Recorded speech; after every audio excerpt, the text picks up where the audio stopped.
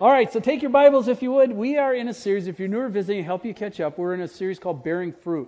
And we believe it's an exciting time in our church life. And so we've been anticipating the Lord being at work this fall. And we've walked through a series of fruitfulness. And so this morning we are on the idea of bearing fruit. And we'll start with this passage, and it's the fruit of the Spirit. We went over this last week. And so if you did not get last week, you can download it on the internet, right? Go to our website, download. Because these two messages are really peas in a pod. They're connected together, and it's really kind of part one and part two. So just so you know that. But it reads like this. But the fruit of the Spirit is love, joy, peace, patience, kindness, goodness, faithfulness, gentleness, and self-control. Against such things there is no law. Those who belong to Christ Jesus have crucified the sinful nature with its passions and desires. And since we live by the Spirit, let us keep in step with the Spirit. Let us not become conceited, provoking and envying each other. That passage is a great passage. I just want to open up this week with a qualifier from last week's message, because Wilson McSwain, our junior high guy, came, because I used the quote in there about us becoming that list in there and how that's a work of grace that the Lord does in our life. And I used the quote by St. Francis of Assisi. It says, preach the gospel always, and if all else fails, use words. And Wilson came and said, I hate that quote. Okay? Now, you have to understand, number one, Wilson's in charge of junior high. Number two, he's evangelist by nature. All right? And so it just bends him out of shape that I use that quote, because it, point at him right there. And he said, Steve, that's terrible. And I said, well, why is it terrible? Because he said, I'm afraid if you use that quote, people are just going to sit back and say, oh, okay, I don't have to share. I can just live the Christian life and it's all fine. I said, Wilson, that's not what the verse says. It says, preach the gospel always. Okay? And therefore, we wrestled back and forth. He said, yeah, but what about Romans? You know, Romans says, how then can they call on the one whom they've not believed in? And how can they believe in the one whom they have not heard? And how can they hear without someone preaching to them? And how can they preach unless they are sent? As is written, how beautiful are the feet of those who bring good news. So we had a great time going back and forth. And what I'd like to just say this morning, it's really an and both, right? He had a good point, and I want to clarify that the intention of using the quote wasn't that we didn't have to share the gospel. The intention behind using the quote was that we need to become both the message and sharing the message. And if you share the message and you aren't the message, it's really dissonant, right? If you've ever been shared by somebody who's really out of whack and not walking, but they start telling you about Jesus, it just like, nails on a chalkboard kind of thing, right? And so what we're saying here is that we should preach the gospel always with our actions and our words. And remember that quote in Philemon, which says, Philemon 1:6, I pray that you may be active in sharing your faith so that you will have a full understanding of every good thing we have in Christ. And one of the things that Wilson, I thought, was a good emphasis is that there are some things that we do not know about Jesus until we share them with other people. We will never learn. You can't textbook it, head knowledge it. You only see it when it happens in the lives of other people. And there's something, too, when you're sharing Jesus with someone and they come alive and you see it across the table from you, you suddenly know other things about the kingdom you never knew before, even though you always knew them, because they come alive in a different way. So I thought that was a good balance point. Thank you, Wilson. Let's move on. All right? So I want you to go to the book of Ephesians. And I want you to go to Ephesians chapter 5. And I want to read some verses to you that we don't normally think in this context, but they are perfect for this morning's context. It starts in verse 25. Ephesians chapter 5 says, husbands, love your wives. How should you love them? It explains right here. Just as Christ loved the church and gave himself up for her to make her holy, cleansing her by washing with water through the word, and to present her to himself. The idea here is that Jesus is creating a bride that he will present to himself. Think about that for a minute. That he will present her to himself as a radiant church. A radiant church. Go back to, do you remember when you first fell in love? Right? You remember why you fell in love? Do you remember the glow on your face and the giddiness in your stomach? And you remember the wow factor, right? Don't act like you didn't. Come on. It isn't that far back. Even you, Dave Weed. Come on, here we go. All right? Do you remember that? It was just like, wow, and you were radiant with love. It permeated everything you did. It permeated your conversations. It permeated your actions. It's like, wow, right? Okay, this is talking about the church becoming radiant. And what we're going to do this morning is talk about how I've said that my expressed desire for our church is that we would experience the manifest presence of God, right? That we would experience Him in a radiant way. And what does that look like? How do you do that? We're going to talk about that this morning, so we probably should pray. Let's go. Father in heaven, as we come before this is not something that is of human works. This is not something we are going to get a grade on, something that we can check off our list. This is something about following your lead and falling in love with you and staying consistent in that. And this is something about what only you can do in our lives.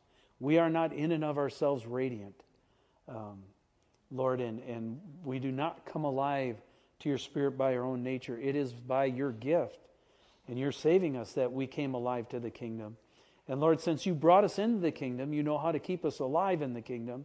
And we ask that this morning you would have a wonderful open conversation with all of us individually. There may be a place that I highlight that will instantly connect and click with those who are here listening. And Lord, that's where you take over. Have your conversation. And you may point out one or two things that are incredibly important in that conversation and that timing with that son or daughter that you're talking to. And so we open the service up to you and ask for your favor and ask this in your son's name. Amen. All right. Go back to the Galatians passage, and it says in that passage, those who belong to Christ Jesus have crucified the sinful nature with its passions and desires. What we said last week is there are just some things that got to die, right? They got to go. They shouldn't have been there. We maybe have kept them. They're slimy little things, and we love them, and we pet it, and we think it's our friend, but it's going to turn around and bite us, and it's going to kill us. It is not our friend, and Jesus is warning us by His Spirit for a reason why those have to go. And one of the reasons that it has to go is because sin produces death. The wages of sin is death. You don't get anything other than death. So there's no such thing as sin that doesn't harm somebody else. Sin always harms. It always kills. It always darkens. It always muddies. It always wipes out. Right? And so God is trying to get us to step away from some things, and there's some things that have to die. But the positive side of this message is the next verse where it says, since we live by the Spirit, let us keep in step with the Spirit. And we said last week that this is literally where we get the term walking with God. When I say, well, here's how my walk with God is going, I'm talking about how I am trying to stay in step with Him. In other words, it's me following His lead by faith in His grace. I am putting my belief in Him and trusting Him and stepping where He's asked me to step. All right? And that sometimes takes incredible faith and incredible courage. Because from His side, it's not that scary. From our side, it's terrifying. All right? Let's just keep that straight. There's no surprises for Jesus. He isn't up in heaven going, ooh, oh, right? That's not how it's working. But from our side, it can really be, you're asking me to what? I don't think so. And if you think through your Christian life, how many things has Jesus asked you to step into that you would have never volunteered for, you never committed to, you didn't want to do it, and then later look back and went, oh, that was really cool, right? And so that's kind of what we're talking about this morning. So how do we keep in step? Well, what I want to do is walk you through the clearest picture that I have of it. I don't think I have a corner on it, but this is the clearest picture I have of how we can be a radiant church that experiences the manifest presence of God. And so when we're talking about this, remember the three questions from last week? The three questions last week were, do I see sin as sin? Right? That was question. Second question was, do I see my sin as sin? I can see your sin as sin, right? That's pretty easy to pick out. Jason, you better change, right? But I can be pretty blind to my own stuff, right? And then the third question that we asked is, do I really want it to die? or do I want to keep it alive? There's the battle. Right there is the critical running ridge that goes through my life and goes through your life in terms of, am I agreeing with the Spirit and the Holy Spirit, what He's pointing out, or am I bargaining with God for what I want to keep alive? So what does that process look like? Well, here's what the process looks like. Here's a continuum. And when you look on a continuum, and always realize that when you show a graph like this is rigid because it's two-dimensional. Life is never rigid or two-dimensional, right? It's always fluid and that kind of stuff. But this will help us. So on one side is I'm obedient. On the other side, obviously, I'm disobedient. All right, so you can see those two big swings on the continuum. On one side, another word that Scripture uses is light. Right? Jesus is the light of the world, but it also says that men preferred the darkness instead of the light. My tendency is to run away from the light if I'm covering or hiding something up. The other word used in the New Testament is life. Jesus is the life of the world, right? And the opposite of that obviously is death, right? So I'm choosing between life or death. On the left side, I've got repentance as a process and a way of life. On the right side, I've got hardness of heart. I start getting hard, I start getting jaded, I start getting resistance. And you've probably been at a place like that. You ever been in a place where you've just said, no, I will not. Right? I wish I had a chair I could lean back and really dig in.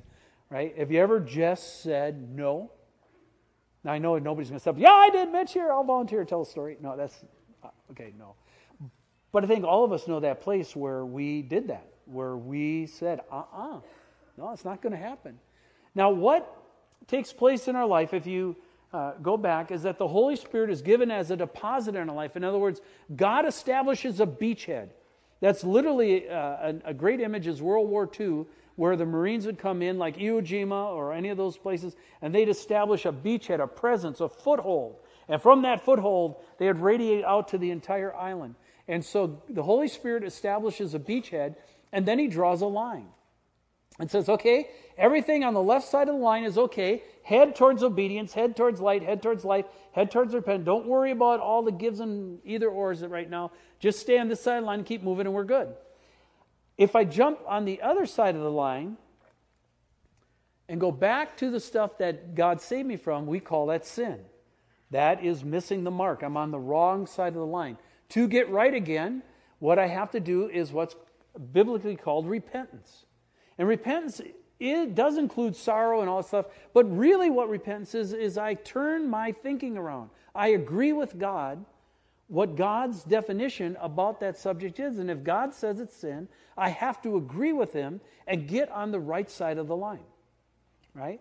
And for most of us, when we first got saved, that's a pretty dramatic thing. There were dramatic things going on and there were dramatic changes. As you get older and go farther in the Christian life, they become more subtle, but they're no less dramatic, right? Because they have to do with what's going on inside of us. Now, like any relationship, and this is true of God as well, relationships are not stagnant. They do not stop. So God relationally wants to grow, and He moves the line back in the relationship, heading us towards those 4 categories on the left. He wants us to move in that direction. So the Holy Spirit draws a line, and usually, and God is amazingly sneaky good at this, all right? He draws the line right past 1 or 2 things I still want to hang on to, okay? And you're like, did you have to draw the line that far? Couldn't you have stopped before those 2 things? Why did we have to deal with, you ever said it, why do we have to deal with that now? That's really not that important. But God happens to think that it is, all right? And right here is where I have to ask the question, do I agree with God as to what is sin? Do I see sin as sin? Or do I see it as something else? Do I see my sin as sin? And what happens is if I come across and grab that again, that's called what? Sin. What do I have to do right? I have to repent, right? Now, when I repent, can I see those 2 things, stuff one of them in my back pocket, and kind of scootle back across the line going, hey, we're cool, me and you, Jesus, right? We got it, awesome, right? Is that going to work? You ever tried that? That's a miserable process, okay?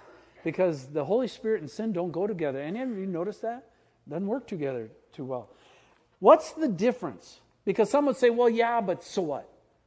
There's really not that much difference between me and anybody else I see in church, so I'm not really losing anything. What's really the difference? Here's where the difference is.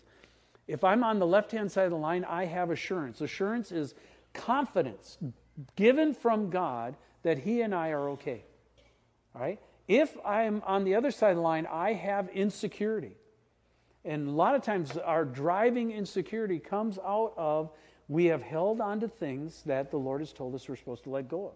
It can be a thought. It can be a word. It can be an action. It really doesn't matter. Satan doesn't care how he traps us. He just cares that he traps us. And then we talk about being in bondage. And we can become bondage to ideas, and we can become in bondage to things. But I have to do the same thing to get going again, to get the relationship moving again, to get this sense that I and the Lord are stepping together again. I have to repent. Right? If I'm on the left side line, I have clarity. I can see. Oh, you ever actually dropped something and went, oh, that's why the Lord wanted, duh, boom, right, kind of thing. If I'm on the other side line, everything's muddy. You ever tried to talk to somebody and say, well, you really got to get out of that? And they go, that's kind of muddy. It's not as clear to me as it is to you. Well, there's a reason it becomes muddy. If I'm on this side, If I'm on this side, I have single-mindedness of heart. I am committed to Jesus. I'm committed to His kingdom. I'm committed to His purposes in my life. If I don't, then I'm on the other side. I become double-minded. And James says, if I'm double-minded, I'm caught between two opinions. And if I'm double-minded, I become unstable in what? All my ways. Notice it doesn't say some of your ways. What happens is we start to become unstable. When we say no to the Holy Spirit, we disagree where the line is, we get in trouble and we start to become insecure, and then we start to become unstable. We're caught with duplicitous thinking, to put it in a fancy term, which basically means in English we're all screwed up. All right? Because we're of two minds. Yes, no, right? Kind of deal. So when we're looking at this, all of us know this, I think. I don't think you have to have a diagram to understand this process. What we get caught with is the human tendency to bargain with God. Because we don't like the starkness of this, and we don't like the clarity of it, because we really don't like our stuff pointed out that much. What we want to say to God is, I know there's a couple things you should probably maybe tweak a little bit. But look at Sally over there. My goodness gracious, you could spend weeks on her. Why don't you go work with Sally, because she really needs help. And then you could come back to me maybe 3-4 years later, and we could work on something together, right? And so we don't like the finger of God pointed at us. We forget that it's in love. We forget that He cares about us, and we forget that it's in our best interest. What happens is, if I'm on this sideline, I experience love, the love of God. But if I'm on this sideline, what happens is I start taking offense. I start building an offense against God and against others, and I become hostile. And what happens is I do not like, what's behind this is I do not like the authority issue. It always comes down to control and who's in control. And when I'm stuck with this, what I say is, I really don't like the fact, God, that you're in control. I'd rather be in control. So I will tell you where the line is. Now, most of us aren't that bold, right? Because we know that's dumb. We know we cannot buck up God, go mano-a-mano with Him, because we know we'll get our lights taken out. So that's a dumb way to operate. So here's what we do. We tend to bargain or negotiate. And we say to God, sir, you are right. That is a dotted line, and you are accurate, Dad, in saying that I'm on the wrong side. I agree with you on that. But, Dad, notice that's a dotted line. And God, this other line, that's a solid line. Now, Dad, we all know that solid lines are much more important than dotted lines. So, yeah, I'm not quite where you want me to be, But we all know this is salvation line, and we know that's the important one. So I'm on the other side of that. And so even though I'm on the wrong side of the dotted line, I'm on the right side of the salvation line. So therefore, you and I are okay, right? Now, guys, try that in your marriage. How well that work? Okay? Does that work in a marriage relationship if you do that? Well, it's okay, honey. We got married, and I know I'm not doing what you want me to do, but we are married, so you should be happy with that. Does that go over very well? No. Relationally, it doesn't work, right? So part of what we're trying to do here is we're talking about how do we keep in step with the Holy Spirit, and how does that work? And part of what I'm trying to get us to see is when we stay individually on the left-hand side of the line, we start to become radiant. Our spirits open up. We start talking about that which we love. You cannot not talk about what you love, right? If we're into the Seahawks, what do we talk about? The Seahawks. If we're into the Broncos, what do we talk about? God bless Zach and Dave Gamber, okay? Deluded children. What are they talking about? Broncos, right? You talk about what you love. If we are in love with Jesus, we will talk about him. You don't have to be forced to. You will talk about him. And if I'm on the left-hand side in step with him, that will be the most natural thing in the world for me to talk about, is him, because I'm in step with him. On the other hand, if I'm on the right-hand side of that equation, I clam up real quick. I stop talking because I know there's garbage and I know there's baggage, and I don't want anybody to know about the garbage or baggage, so I'm just going to go quiet. Okay? And God loves us enough to pry through that. And here's what really happens a lot of times is a lot of us have had a lot of stuff that's affected us, in the early years, say anywhere from 8 to 17, 8 to 23, somewhere in that range. And what we did is we got saved and we got a suitcase. We put all that junk in the suitcase. We closed it, locked it, and put the suitcase in a closet and said, I'm fine. And then we hit 45. And guess what happens at 45 and on? Everything starts burping out of the closet, right? And you can't keep it up. You're going, why do so many people in their 50s go to counseling? Because it's finally occurred to them what it is that really happened to them, and they're not okay. And I can't get past this, and I've got to do something because this is now killing me, all right? And that is just a testimony to the fact that you can't stuff these things in your back pocket and think they're not going to have effect. Sin always kills. There's no such thing, let me say it again, as sin that doesn't hurt somebody. Sin always hurts somebody, whether it's secret or not. All right? If nothing else, it hurts the heart of God. And if we're his children and we love him, we do not want to do things that hurt his heart. All right, now what would this look like in a person? So I've got 3 people that I'm going to show you. And if I've pegged you, it's not because I said, let's say, who can I pick on in the congregation and look at, and get them up on the board. So if it comes close to you, it is totally, what's that disclaimer they always do on TV? It doesn't resemble any real, I don't know how it goes, but okay, it's not you, all right? I didn't pick you, but I had to pick something. So if it comes close to you, just be blessed, all right? So here's how this works in us. So here's person number 1, and we'll take some of the fruits of the Spirit here, love, joy, peace, patience, gentleness, kindness, that stuff. This person with gentleness. Now, this person has gained quite a bit of ground. You can see they've come a long way. They're quite a bit away from where they used to be, and they're growing, and they're heading towards that. So there's been quite a bit of ground gained, right? They could say, I've changed a lot in the area of gentleness. I've actually become much more gentle. Usually, gentleness shows up in 2 places. One, physically, right? We're too rough or too harsh, or it's our words. Almost always we're too harsh. We find ourselves barking, and we're not gentle in our words. So here's gentleness. Now, here's one with patience. Notice patience hasn't gotten as far.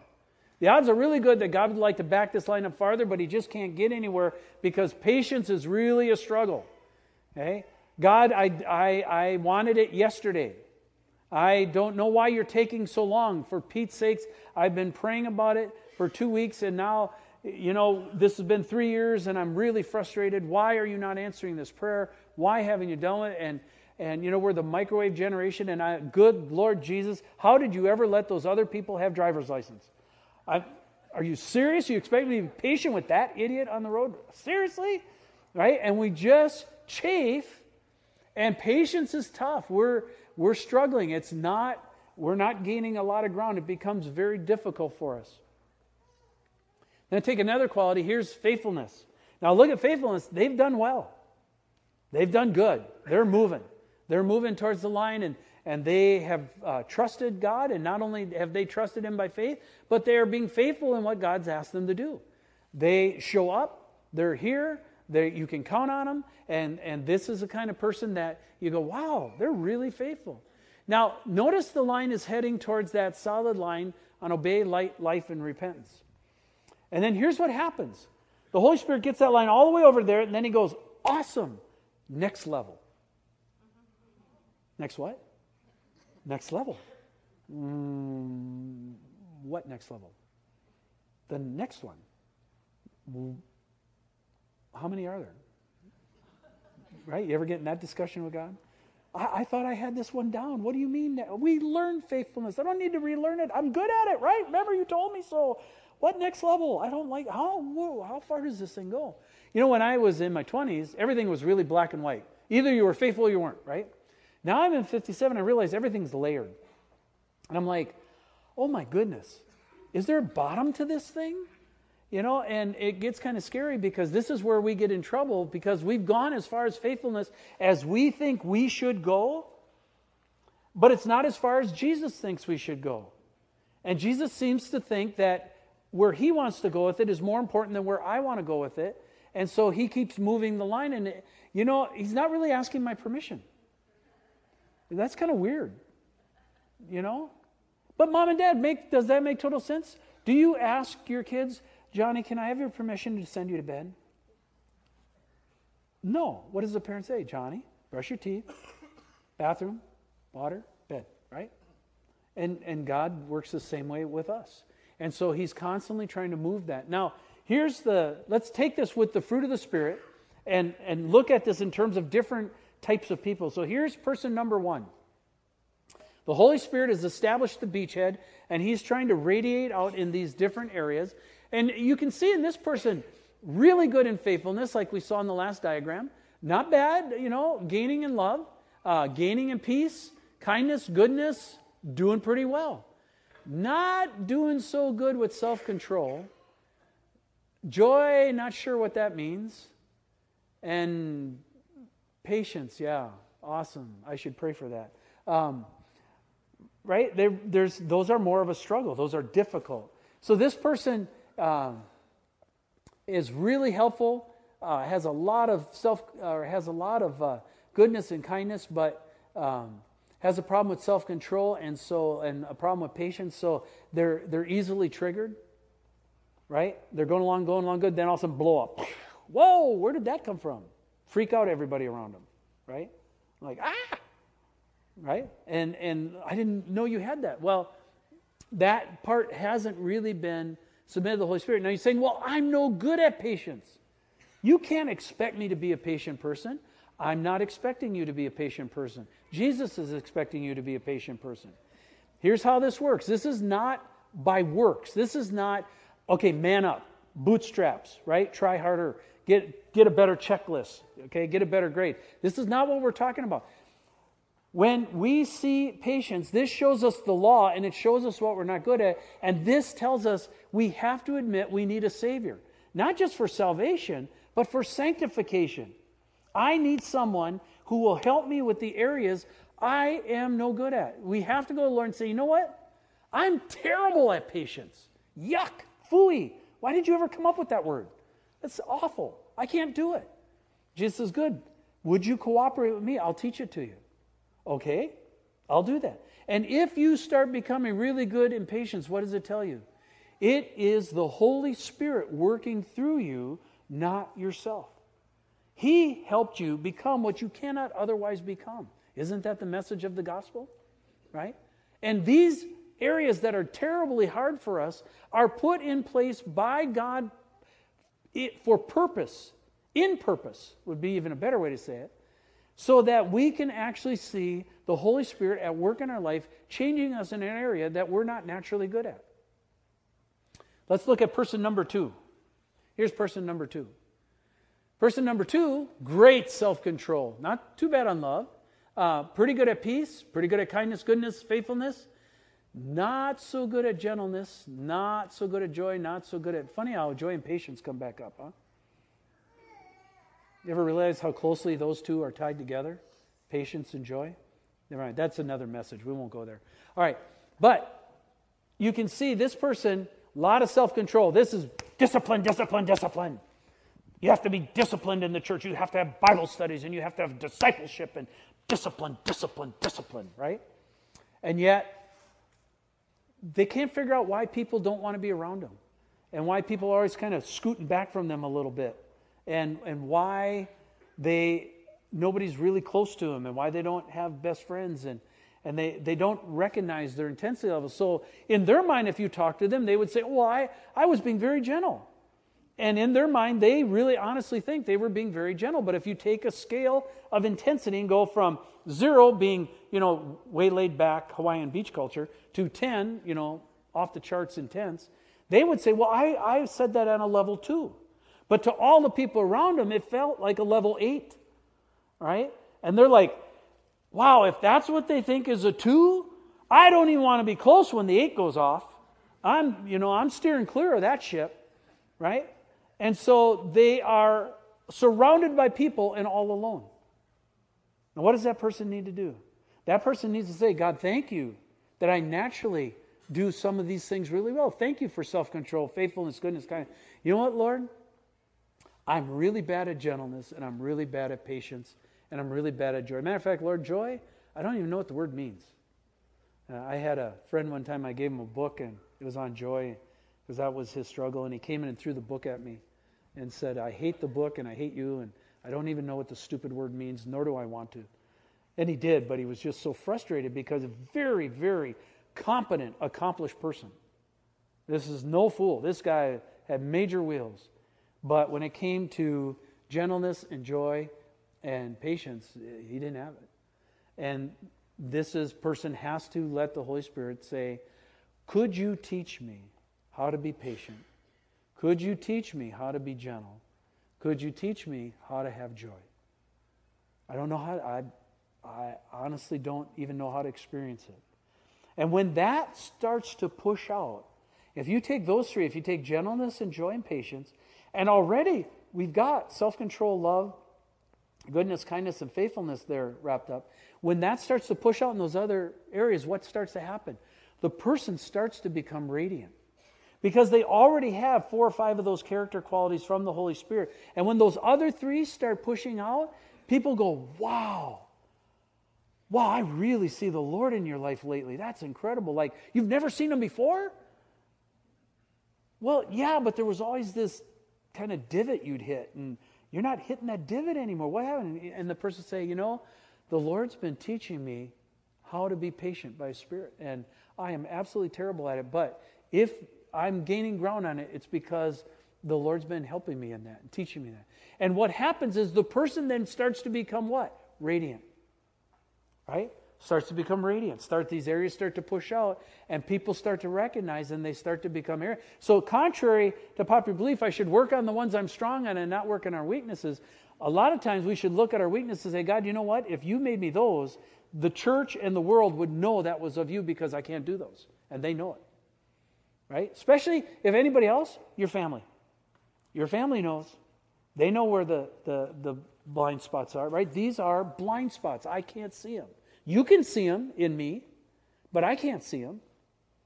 And so, and how do we usually respond when someone comes out and points out a blind spot? If they come out and say, hey, you've got a blind spot, here's what it is. Do we say, oh, bless you, brother.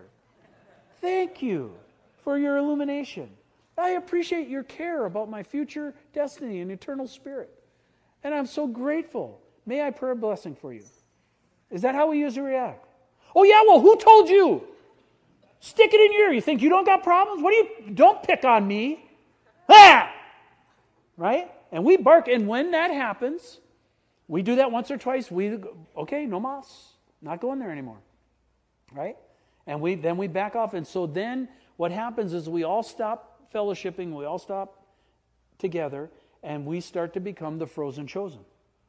All right? We sit there with our blind spots going, we all do good and we all love Jesus, but there's no radiance among us because we're losing the joy, we're losing the pain, we're losing the stuff that's going out the window. Here's person number 3. Person number 3 really struggles, really difficult. But there's one category they're really good in, that's faithfulness. They fall out of bed being faithful. The doors at the church are open, they show up. You need somebody, they're there. You've got something, and they will be with you, they will carry the load. But the problem is, they're really underdeveloped, immature in a lot of these other areas. So you almost don't know if you want them to show up or not. Because when they start talking to other people, yeah, they're faithful, but they're a wreck in these other categories and really immature. And so they sometimes inadvertently tend to do more damage than good. And so you're caught with the catch-22. What do I do? Because you want to affirm their faithfulness, but you also want to say, there's some other areas you really need the Lord to help you in, to speak in. If you really want to do ministry and you really want to do other things, there's some areas that got to push out that you're going to ask the Lord about and stay in step with Him on. Because if you don't, faithfulness is not enough to carry you. Can you see that?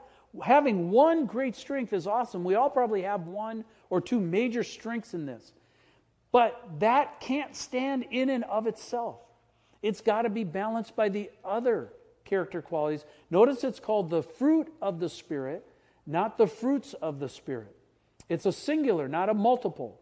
And so this is part of, we need to become like Jesus and look like Jesus. And this is precisely where we have to ask the question again, do I see sin as sin? What keeps a person so deformed in those areas? Well, there's probably some sin there. Do I see my sin as sin? And will I put it to death? Do I agree with God that there's some attitudes and things that got to die that God can start to push out in some of those areas? That spot right there, we all know. That spot right there requires incredible faith and it requires incredible courage. And it's very scary. A lot of times we are shaking in our boots going, you want me to do what? Really? And it's precisely there that we see God at work in our lives, and that's where we begin to become radiant. The difference is, back to this diagram, if I choose to stay on the right-hand side of the diagram up here on the board, and I look at that, if I choose to stay there, what happens is I'm now caught in what's called backsliding, all right? I know what I'm supposed to do, but I went back to doing what I know how to do in my own strength. And so we call that backsliding. We no longer are in the step with the Spirit. We have determined what the Christian, and we've set the standards for what my Christian life will look like. I'm really not even asking Jesus' opinion anymore. And so I'm on the right-hand side. And Jeremiah talks about this more than any other book. He's got about 6 or 7 comments on backsliding. I'll just read 2 of them to you this morning. Jeremiah 2:19 says this, your wickedness will punish you, your backsliding will rebuke you. Have you ever chosen to backslide and then got rebuked by it? You just went, what was I thinking? Consider then and realize how evil and bitter it is for you when you forsake the Lord your God and have no awe of me, declares the Lord Almighty. When we step on the other side of the line, we start to lose our awe of God. And we start to lose our radiance.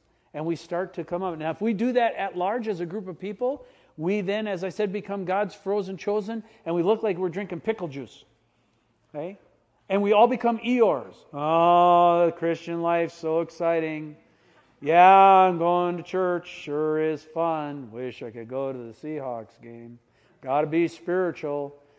Yeah, I'll pray. I should try that, I suppose. It won't do anything, but we'll give her a shot. You're supposed to, you know.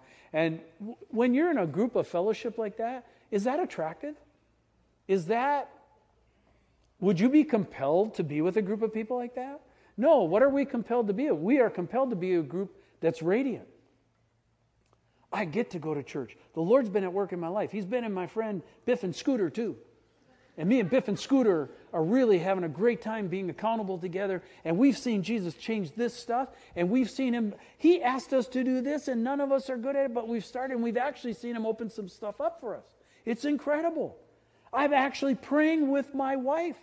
Like, there's got to be a God, right? And you weren't laughing on that one. Come on. And right, and we start to, what are we attracted to radiance? Oh, absolutely. That's one of the reasons we're attracted to Jesus, is because he's radiant, he's patient, and he's full of joy. Right? That's why we're attracted to him. And so if we choose to be on the other side of the line, then we're playing church. Then we are Christians, which is the weirdest thing in the world, because what is the definition of a Christian? The definition, Christian means Christ follower. Christian means I'm in step with the Holy Spirit. But we have the label, but the reality died a long time ago. And God doesn't want a church full of a reality a long time ago. He wants a church full of reality now, where we agree with him. And this, again, is not rubber stamp, cookie cutter kind of Christianity. This is vastly varied and different. And like when you go on a mountaintop and go hiking and you see wildflowers blooming all over the place, you just go, this is unbelievable. Most of the people in the world never see this kind of beauty. You know what? That's true in churches too. Very few people see churches that are full of the radiant beauty of God like wildflowers on a mountain. Because as we all step, we don't all become the same. We radiate the glory of God in different ways. Just like a facet on a diamond, right? As you turn a diamond, it gives off different shots. We as a church, as we do that and we become radiant, we all are really wildly, weirdly different.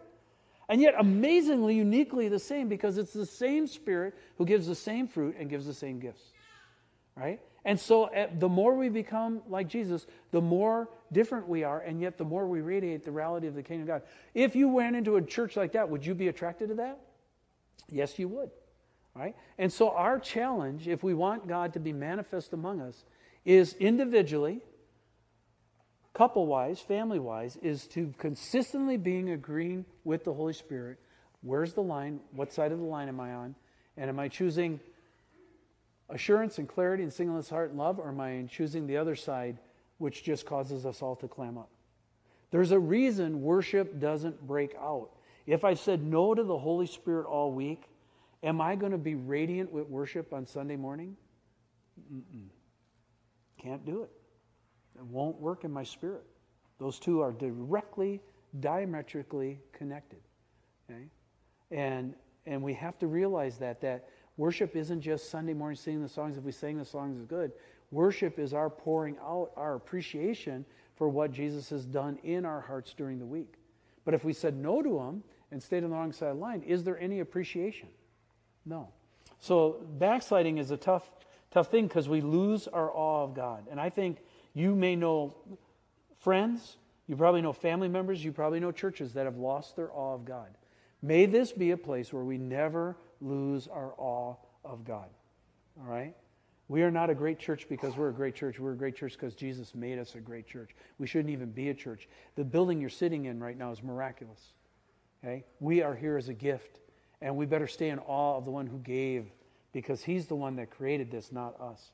Jeremiah says, although our sins testify against us, O Lord, do something for the sake of your great name. For our backsliding is great and we have sinned against you. Isn't that true? I mean, let's just call a spade. We've all sinned. We've all said no. We all know this process. We've all been on the wrong side of the line. Many, multiple times, different layers and different levels. We've said, not doing it. Right? And we have backslidden, and it's cost us. It's cost the people around us. It's cost our family. It's cost our children. Right? Terrible thing to have not gotten this when you had kids. Later, to be a grandparent, realize you set your kids up so poorly because you didn't follow the Spirit while you had them. Do it now. It goes very, very fast. Very, very quickly. Anybody in here as a grandparent would tell you that that is true. And it is true of our country that the church has backslidden. Lord, do something for the sake of your great name. Let's wrap it all up. So here's the question this morning. When we look at all of this, What's the question? Do I really want to be like Jesus? Or do I just say I want to be like him and hang on to the stuff? Do I really want him and to be like him? If I do, I'll step with him. If I don't, I will posture or veil the reality, but the reality will have died a long time ago. You ever known a marriage that they were really in love, but the love died a long time ago? But they're still married, right? You know any churches that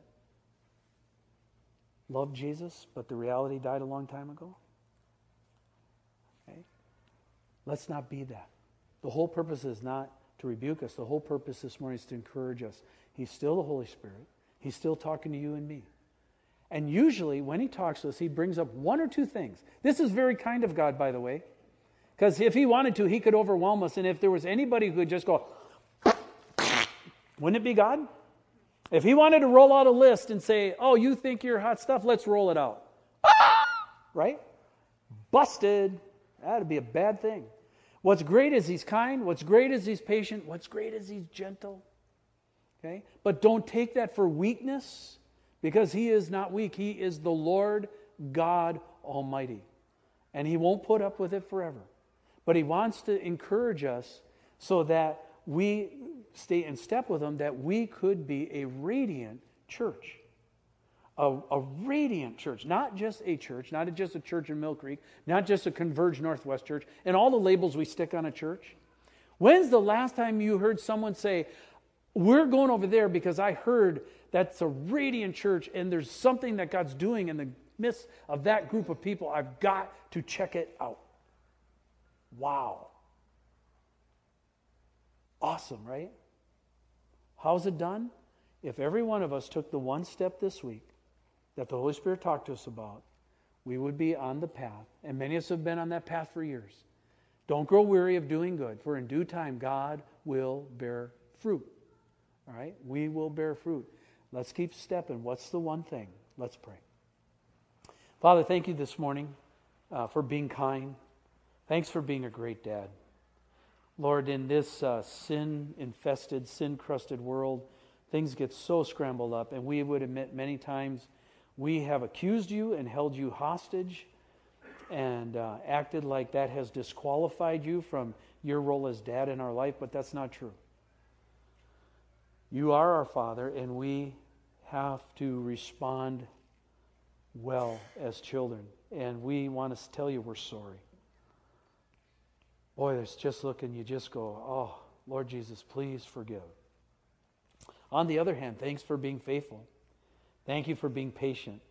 Thank you for being kind. Thank you that your kindness just rolls out and that you've stayed with us. You've not given up on us. Your love never fails. It never gives up. As we sang this morning, Lord, and what once seemed so strange to us now is what we know is your incredible love. Lord, would you as Dad again this week give us that one thing that you'd like us individually to focus on and take a step with you. Give us great faithfulness. Give us great courage. Give us, even if we failed many times, might we have the wherewithal to say, I believe. I believe you've asked me, and I believe I can take that step. Lord, that's your conversation with us, not mine. I pray you'd have a wonderful dialogue with your children this week. And we give that to you with great hope in your name. Amen.